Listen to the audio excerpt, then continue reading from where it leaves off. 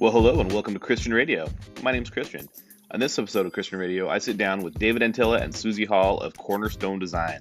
Cornerstone Design is a powerhouse of an interior design firm focused mostly on hotels, hospitality, and large commercial projects. They have a ton of experience and are super fun to talk to. I hope you enjoy this episode of Christian Radio, and I'll see you on the other side. Well, hi, everybody. Welcome to Christian Radio. My name's Christian. I'm joined today with Susie Hall and David Antilla of Cornerstone Design. How's it going, guys? Great. Thank you for having us. Hey, happy you guys can make it. So I'm here in Boise, Idaho. Susie, where are you right now? I'm in Boise, Idaho, just not too far from you. Perfect. And David, where are you? I'm over in Hailey, Idaho, just south of Sun Valley. Hailey, Idaho. Awesome. So before we get going, this is, sort of a quasi-business podcast. We talk a lot of business stuff. We can talk about, life and personal stuff and marketing stuff too. So before we get going, Susie, let's start with you. Just tell everybody that's listening and watching a little bit about you, kind of how you got into interior design, how you started your firm, and kind of where you're at in life. Sure. So I grew up in the Seattle area. And when I went to college, even my senior year, I didn't know what I wanted to do with my life. So I was a business major. And right out of school, I started working for Boise Cascade Office Products, and I was in sales for office supplies and furniture. And I worked with a couple of certified interior designers. And that's where I had my aha moment. I'm like a split down the middle, left brain and right brain. Love organizing and planning, but being super creative. So I got into commercial design right after that, moved to Boise a couple years later.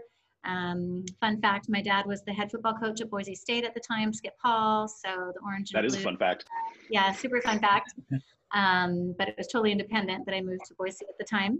And then being the entrepreneur that I am, realized that I just couldn't work for anybody else very long. So I decided to launch the firm that's now Cornerstone Design in 1992.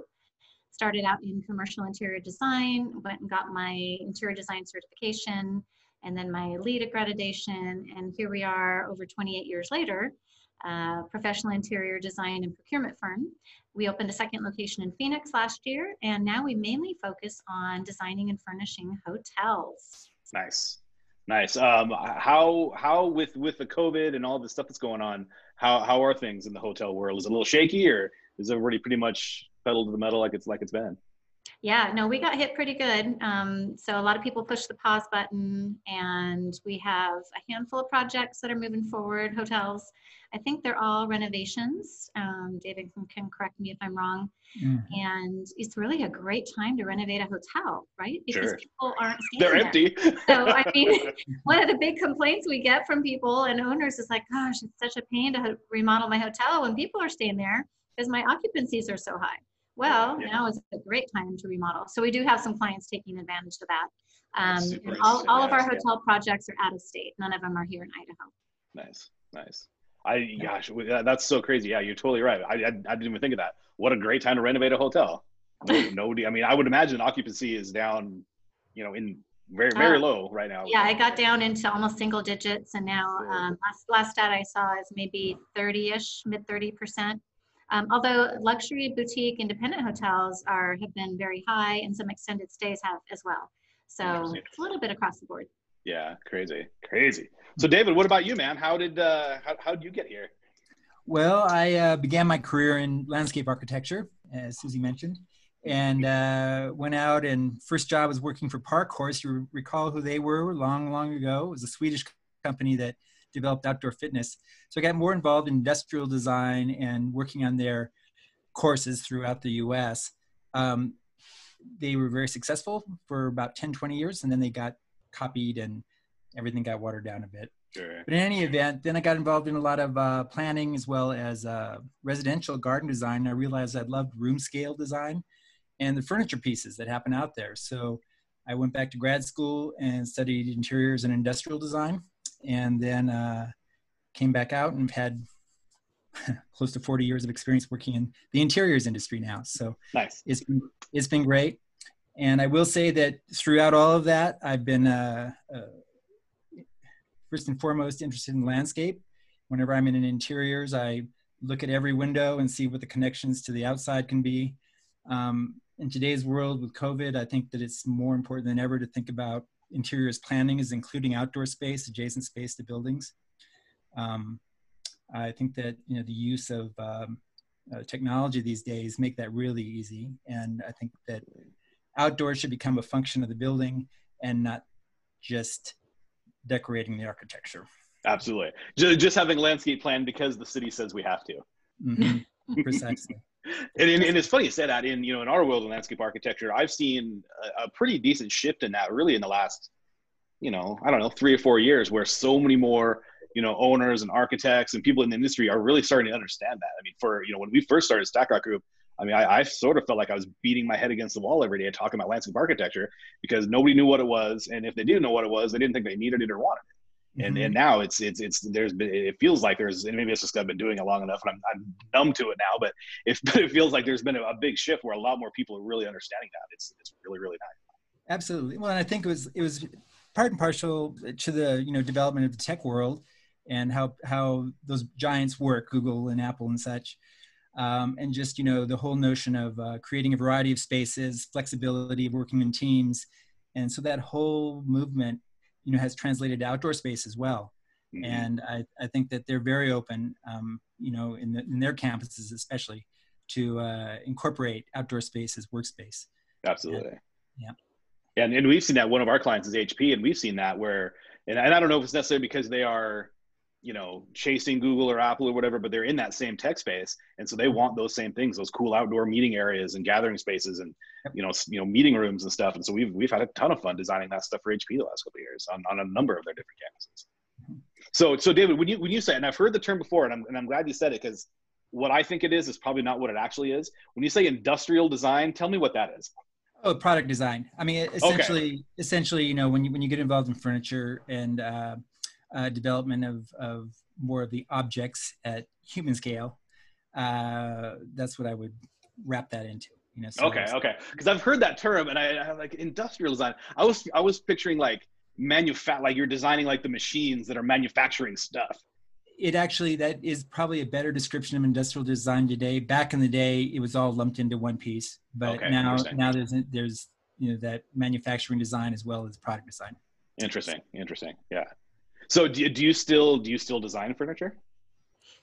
Currently, we do a lot of modifying furniture. We don't do a lot of furniture from the ground up, so to speak. But Susie and I are very interested in getting involved in that, and I think that we will be soon. So nice on our docket. Nice. I was lucky enough, I don't know, 2 weeks ago, I got to go tour. I got a private tour of the Archie Teeter studio, Teeter's Knoll, the only Frank Lloyd Wright building in Idaho. I got a private tour of that thing, and the owner of that building, when he bought it, there was a big box. I don't know if you guys know this story, but when he bought it, there was a big box of just random drawings and plans and stuff from Frank Lloyd Wright and his students. Yeah, hand-drawn stuff. And so he built furniture that Frank Lloyd Wright designed that, as far as he knows, no one else has ever built. Like one of a kind Frank Lloyd Wright designed furniture in his house. It's crazy. Yeah. I've been to that studio. It's spectacular, and it's really a gem in Idaho. Yeah. And that's, you know, Frank Lloyd Wright's philosophy. You know, design everything from the, you know, master plan down to the flatware on the table. So I think exactly. You know, certainly we take that same holistic approach. I think it's pretty common these days. Again, giving collaboration, that whole team thing that everybody's working together and sort of having their input at all scales, which is really exciting. It's a great time to be a designer. Absolutely. So like you said, Susie, you guys are all the way focused. You're not all the way, but you're, you know, a big chunk of your focus is on hospitality. Was that completely on purpose, or did hospitality kind of find you?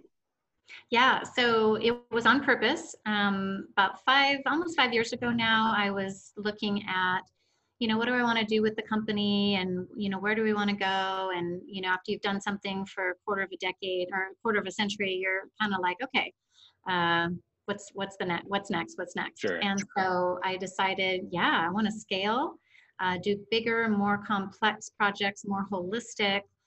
We do turnkey design and procurement. So we do the purchasing because, as just we were talking about, Frank Lloyd Wright and David and I are big believers that we carefully curate the entire space, including all the furniture down to flatware and detailing and that sort of thing. Otherwise, we've only done part of our job, right? Maybe taken it to 70%. So with that, hospitality was a no-brainer. And hotels are required to renovate if they're a branded hotel every 7 years. So that's recurring, revenue, so to speak. The travel aspect was really appealing. The complexity, I just love complex projects. And they also have budgets for FF&E. So the procurement and the design are already well established, where in a lot of other markets, even commercial, definitely residential. Especially commercial. It's, well, we're going to handle the furniture on our own, or we're going to go, or my wife does We're just going to use our old stuff from our old boss. Exactly, right? And we just cringe. We're like, no, please don't let it be so. So anyways, it's been a great move. We've really enjoyed it. And, obviously the industry's taken a hit with COVID, but we're on a mission to help, heal the industry, get it to rebound in a much more thoughtful and meaningful way. Our firm has done almost 20 LEED projects. We've done a couple dozen healthcare projects. I'm on the St. Al's Foundation board. So a lot of our design is very informed. It's very well researched, very well proven with the wellness and the health aspects in addition to sustainability. And we think that's key as hospitality starts to recover. People they want to feel safe. They want to feel that they can trust the interiors and the surfaces and the air that's in the spaces. And I want to travel so bad, and I'm sure I'm not the only one that feels that way. Me too. I cannot wait to go stay in a hotel again. Isn't that the truth? Yeah. So when you said that the hospitality projects are complex, what is it about those projects that make them so complex? Is it the size, the magnitude of them, or what is it? What makes them so complex? Yeah, it's a few different things. So one, the project teams are usually pretty large, and the owner or owner group decision makers can be very plentiful. Especially if you have a group of owners, you know how it goes. If you have a group of decision makers, and then if it's a branded hotel, then you have the brand. And that's a really key piece because the brand typically has brand standards, and depending on how prototypical the project is or how custom, there's a lot of stuff that happens between the owner and the brand that the design team isn't necessarily privy to unless we have a really sophisticated owner. If it's a new owner, then it's a huge learning curve. And then we have all of the consultants, and then sometimes there's a different architect and or interior design firm for the public spaces versus the guest rooms. So hospitality projects, are broken down into those two modules. And then if it's a modular project, which we love modular and we're very experienced in modular, then you have a different contractor fabricator for the guest rooms, which is the modular piece, the full volumetric. Then you have a site GC for the public areas. And then you have all these engineers and consultants, and then you have the FF&E purchasing. You might have a lighting consultant. You might have an acoustical consultant. Obviously, you have a landscape. There's all those different components, and unless someone's quarterbacking the whole project, it could be very interesting. I think we've all been a part of projects like that where there's all these big moving parts, and nobody's really, like I said, quarterbacking the thing, and it just becomes a disaster for everybody. And then you throw LEED in there or well building certification, and then you have a whole nother consultant who has a different set of motivations, and then that's like herding cats. Totally crazy. So crazy.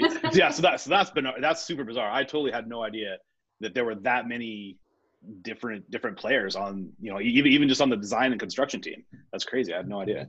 Yeah, and then the brands, they don't make it easy. They have a certain, if it's a Hilton Garden Inn, well, then they might have 2 or 3 packages that can be designed. And invariably, the owner doesn't like one or the other. They want a combination of the packages because they like this out of that one and this color out of that and the chair out of this one. And so then we get to go to the brand and request waivers and make our case for why it still meets their design intent. And so, it's quite dynamic. That's amazing. I had no idea. That's super. And even if it's a fully custom job, it still has to be approved by the brand and the owner. So it's you have 2 clients, so to speak. Sure. You're meeting their needs. Selling everything twice. Yeah, and the brand already has an established design guide in their head that they're trying to promote as brand. So it can be contentious sometimes. So sure. I mean, we deal with that. We do a lot of hospitality and hotel stuff, and as you know, a lot of times, the landscape is sort of the first thing to get cut out on projects. And so I'm very familiar with, kind of how contentious stuff can be. And that's crazy. So plus, everyone is a designer. Exactly. So, even the contractors like to chime in on the design sometimes, and we kind of scratch our heads like, huh, okay. So Yeah. That's the one that always baffles me too. Is I mean a big, just like you, a big part of what we do is construction administration and punch listing stuff at the end, and it's amazing how many projects we go to that we did 100% CDs, and it's like the landscapers didn't even see the plans. It's amazing. Like they literally never even printed them. It's so crazy sometimes. Yeah. I did want to jump back to you guys mentioned modular earlier, and that I think that that sort of encapsulates, and that's what's really exciting happening today, is that this whole notion of dealing with all scales in one package. Literally, that module is a gift box, and we like to have it's delivered fully furnished. We're hoping to get all virtually everything in there: towels, toilet paper, what have you, all to the site already installed, so that it is literally a gift box. They do take the tape off the door, and it's ready to be, let out. So it's pretty interesting. But what's even more exciting is that also in regards to product design, that we're hoping that we can start getting more of the furniture components better integrated into the actual unit. And also how that unit relates to the landscape again. There's been a lot of modules that have balconies and such. And of course, a lot depends upon the architecture. So the industry, which, has evolved here in Boise, we're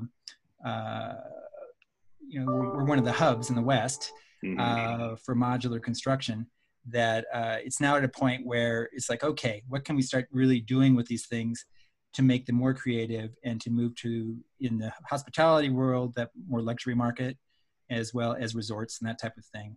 That is not just an economy solution, that kind of thing. Right, because if you're trying to source quartz countertops from China and case goods from Thailand and mattresses from, the East Coast and, flooring from the West Coast, I mean, there's just the supply chain as we knew it now is been heavily impacted. Plus, there's a much smarter and more efficient way to source. And then, as David mentioned, we're really passionate about providing as much of a turnkey package as possible. And in modular, we've got a ton of opportunity to do that. That's awesome. Yeah. And I mean, I'm so focused on, the outside of stuff that when I hear modular, I know what it is. It didn't really occur to me that those things, they will ship to the site, like you said, with the towels, with the stuff that hangs on the wall, with everything in it. That's so amazing. Yep. The only thing that's not up usually is they will strap the TV to the bed just for protection. Nice. Somebody has to mount that. Sure. The one thing that has to be done on site. That's so crazy. So I mean, I'm obviously, like I said, I'm obviously familiar with modular construction. Is there, like, for what you guys are doing, is there a big price difference, or what's the real advantage or disadvantage for you? Not to the client, but to you as your firm, to doing it that way versus doing it traditionally. Yeah. So, the value to us is we're always looking to be, those innovators, the leading edge. What's the next best? What's the best solution? We're all about that. And we're big believers in the modular solution after having worked on first projects here locally with Gurdon. And the genius of modular is the planning and going all in at the beginning with the integrated design process. And again, since we have so much lead experience, we're very familiar with that process.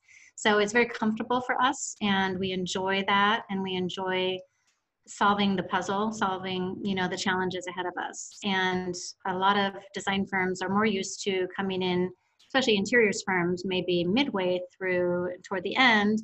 And then when we get the bad rap of changing the project and making it more expensive. So we love modular because it causes us to be involved from the very beginning.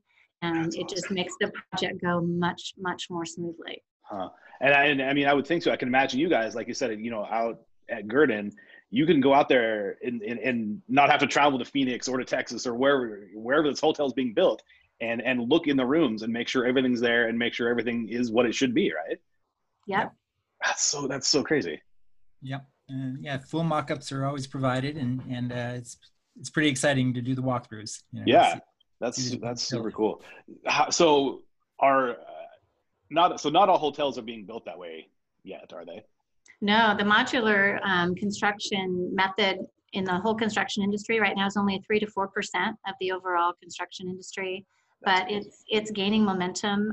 There was just an article yesterday that Tesla is building one of its factories with the prefab, offsite solution because they want it to get built faster. So, going back to the pricing question about then modular for the developer, the owner, it's all about the speed to market. Sure. And if you can, get the same project open 4, 5, 6 months sooner, that's a lot more money in your pocket. And they're in the Midwest. There were a couple hotels built side by side, and the traditional one was, took 6 months longer than the modular solution. And so just getting open and getting in and starting to gain that revenue is huge. Yeah. Oh, well, yeah, with any development project, the sooner the owner can, get hotel rooms full or start selling tacos or whatever they're doing in their building, that's money ahead for sure. Yeah, and then when you think of the quality, right, when you're in a hotel room, you want to get some good sleep, hopefully. And so when you have the double wall and the double floor method that modular provides, it's like a no-brainer.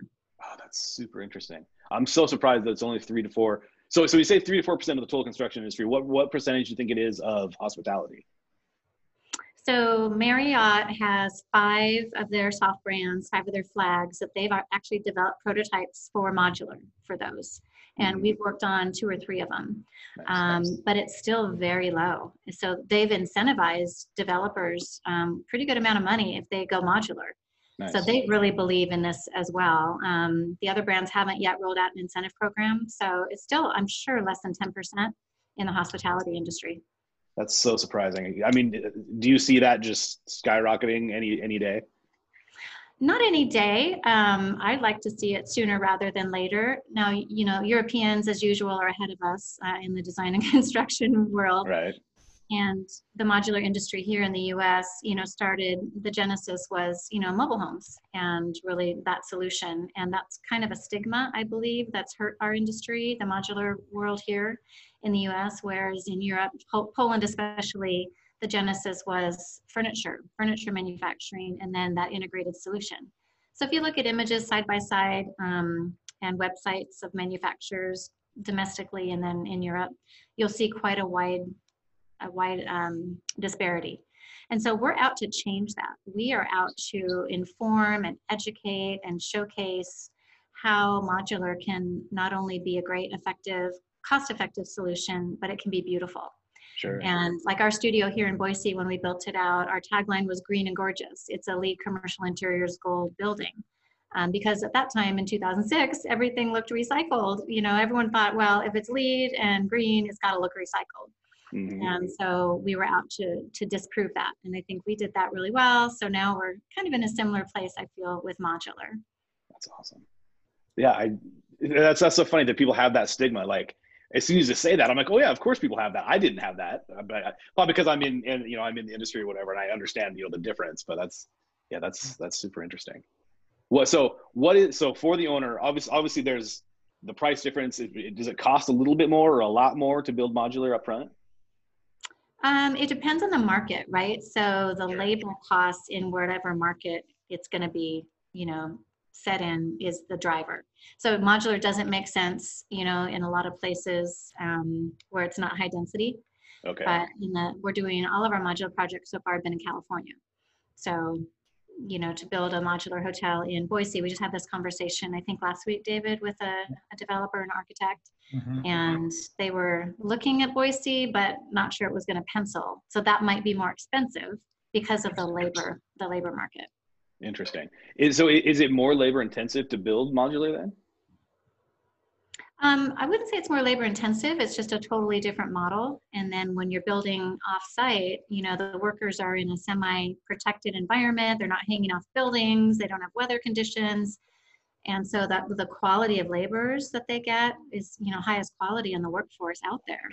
And it's very controlled. It's very planned. I mean, the scheduling part of it. Yeah. How often have you and I seen construction schedules get thrown, right? Because of every time I get a schedule, it's outdated before I even open the email with the schedule. Yeah. Right. So with the modular solution, they're in a factory setting and they've got everything there. There's no surprises. There's no weather. And it's just, it's incredible. That's so crazy. Yeah. And for landscape, Christian, I think that the important thing is to think about what's the potential for creating interesting spaces, Yeah.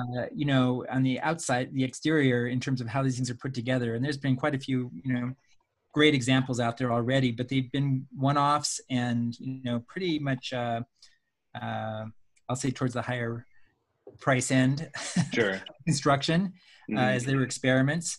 But the key here is, how can these things really be to utilize that connection again to outdoors in a better way, which is really, I think, next steps again. And certainly in, housing and affordable housing in particular, that's where this thing is really, there's a boom. You see all kinds of people jumping on that bandwagon. Yes. And it's so needed. But again, rather than lining up boxes in a row, is there any way we can facilitate, because they're typically smaller, facilitate, the exterior space as outdoor usable space from the interior. Sure. Interesting. Yeah. So speaking of outdoor spaces, I got an email from you, Susie, the other day with some really cool geodesic domes you guys have now. Yeah. Talk about those, man. So I'm super excited to. I'm gonna get one of those on one of our projects. My goal is I want to have one of those on a project in like a month, because those are super cool.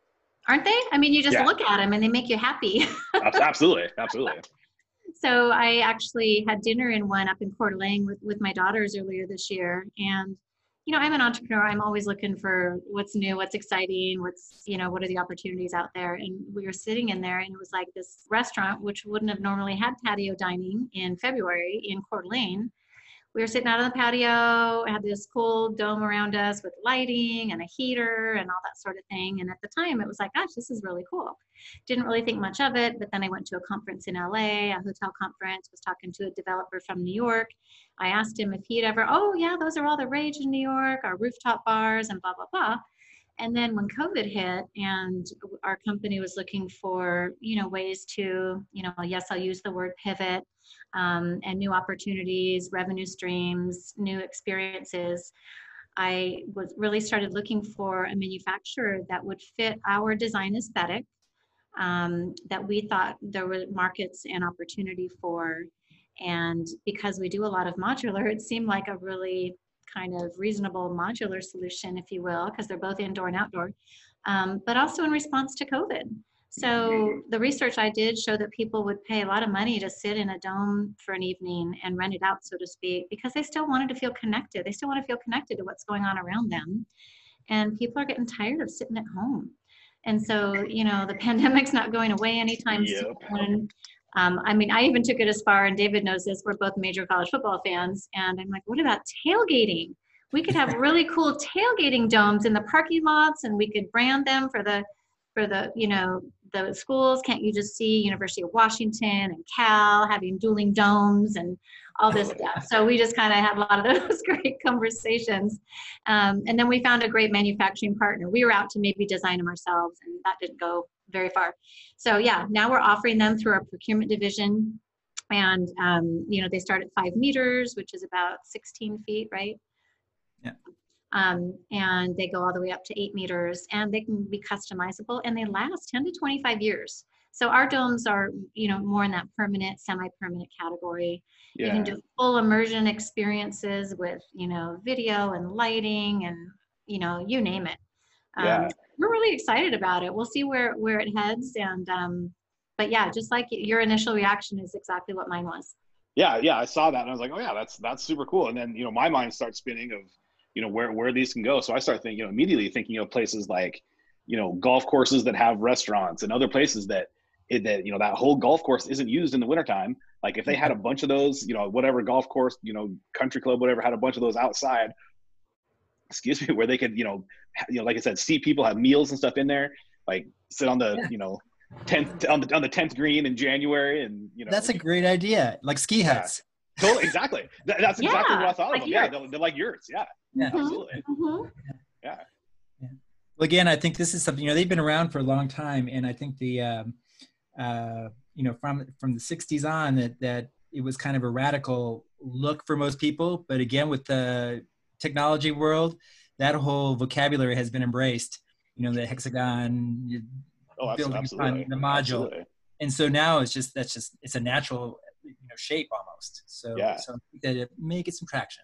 We'll see how. I know I'm super excited to see what you guys do with that. I think it's really cool. Yeah, And like I also said, wine tasting, right? So totally. if the facility doesn't have enough room, as you said, wintertime, indoors, business Mhm. owners are looking at their capacity and how do they provide extra space and seating. And it's a much less expensive version than even like a shipping container, a different aesthetic, that sort of thing. We love shipping containers too, but yeah, so we're really And I would think too, it. because it's semi-permanent, permitting is probably a whole lot easier than building something permanent. Mm-hmm. Mm-hmm.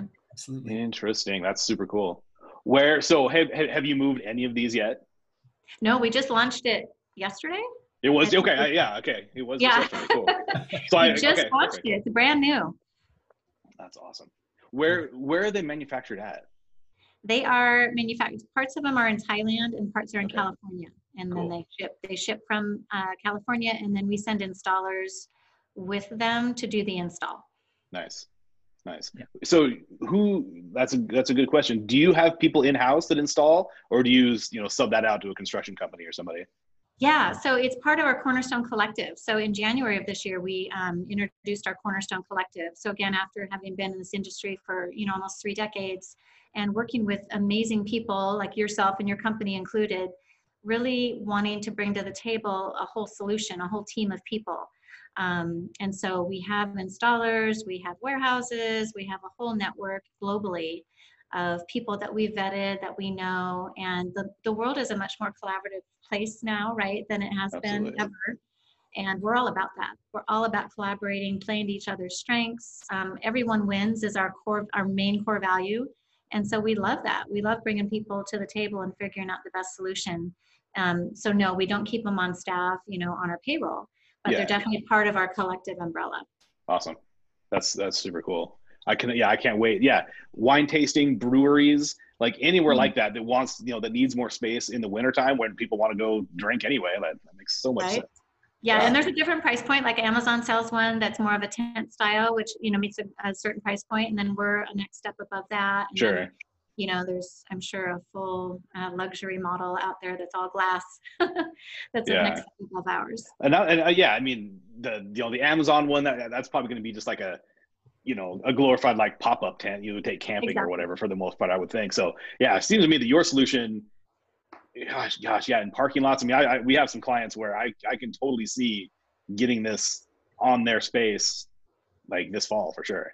Yeah, it's awesome. Well, even like places like that are closing down streets to become a pedestrian street for COVID issues. I could see restaurants being able to utilize this type of thing right in the street. Yeah, I can imagine how gorgeous that'll be when it snows. I mean, that would be sitting in a snow. I mean, sitting in a hot tub in a snowstorm is one of my favorite things. Yeah, but sitting there like with your family, your quarantine mates or whoever you're around, and sitting there like on 8th Street, eating and drinking wine in a snowstorm. That would be the coolest thing ever. Yep. Yeah. Good for you guys, man. That's a good move. I like it. Good. Thank you. Good on you. Thank you. All right, on. So what else? So are you still doing much residential design? Because I know for a long time you did a lot of residential design. Yeah, so we did a lot of luxury residential for about 12, 15 years. And so with our recent focus on hospitality, we've kind of moved away from that. And how it is, it's hard to shift between a lot of different project types all day, every day. Absolutely. So if there's a great residential project that comes through that makes a lot of sense for us, we'll still take a look at it. But for the most part, we're hospitality, multifamily, and then we'll always be commercial. Like we were fortunate to design the new Item Fish and Game that's going up right next to our office. So we got to design that with Lancy Rockwell Architects. We love working with them, and that was a different vernacular. David can tell you about some of the interesting elements that are going to be in that project. Yeah, tell me about that. I'd love to hear about that. Yeah. We do love some variety, but for the most part, we're hospitality, multifamily, and some commercial. Cool. Yeah, David, tell me about that, man. I'd love to hear about some of the cool stuff that's going to be in that building. Well, I mean, it's very appropriate as well, because obviously we all go there to get our fishing and hunting license. So they have warehouses full of stuffed animals, taxidermy, Sure. which need to be showcased in a variety of ways. So we've created some feature walls, that type of thing, where Nice. you're hoping to elevate it to a design element rather than, Just stuff on the walls. people. Exactly. And obviously, the architect, we're bringing a lot of the exterior finishes indoors, so there'll be some, rock features and that type of thing. Very cool. Which is really exciting. Yeah, it'll be a nice space for a place to get your fishing license. Right. Yeah. So it's under construction now, right? Yeah, it's the old building was demoed about a month ago, I believe. Okay. So Okay. it's a raw site right now, but it's rolling. Nice. I'll have to go down there and snap a few photos of that for the Constructivist.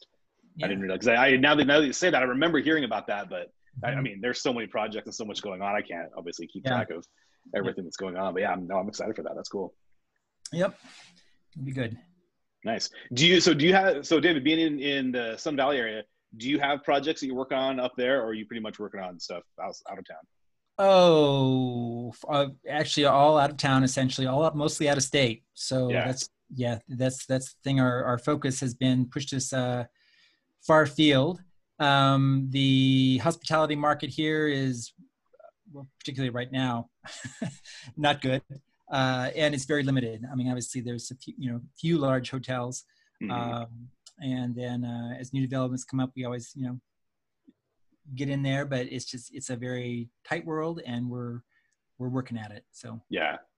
What right now for hospitality? What is the hottest market for hospitality right now? In terms of geographic Yeah. hospitality. So we're really focused in the West, kind of Western half of the US, and then we'll be pushing to go nationwide here. That was our push when COVID hit. So, I mean, California's still got a lot going on. Do they? Yeah. Yeah, they really do. Washington, not as much. So yeah, I'd have to say California. We're doing purchasing for a boutique hotel in Oregon. So I think Oregon's got some things going, but it tends to be the owners and developers that are well capitalized, right? That are moving forward. Right. Yeah. We had a few big cool projects that just got pushed back indefinitely, It's just like everybody, I'm sure. So but some of the stuff that I read, it does sound like LA, even though as hard hit as they've been, that there's still a ton of stuff. I mean, it's LA. There'll always be stuff happening there. Yep, exactly. Yeah. Nice. And then another piece speaking of financing, under our Cornerstone Collective umbrella. So we do have access to some really good financiers, and we're able to connect people. So when we hear of somebody who has a great project or great work, or they got stalled, we're able to make some introductions, because we're all about everyone winning. Yeah, that's really cool. So when we're done with this, I have a project I want to talk to you about. We have a friend who's doing some stuff that might need some help, and making some connections might be really, really helpful, and then good for all of us too. So exactly. Yeah, we love connections. Perfect. So we're kind of getting close out of time here. So what if anybody out there that's listening, watching, is looking to connect with you guys, like what's the best way? Where's the best way for people to find you? Yeah, probably website is best, www.cornerstoneinteriordesign.com. You can also find us on social media, Cornerstone Interior Design.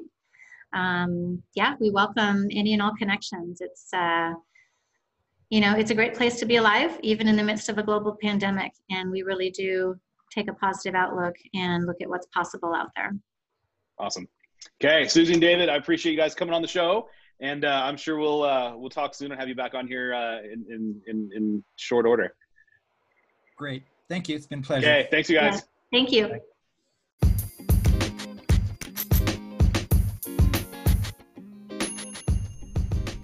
There we go. I hope you enjoyed this episode of Christian Radio.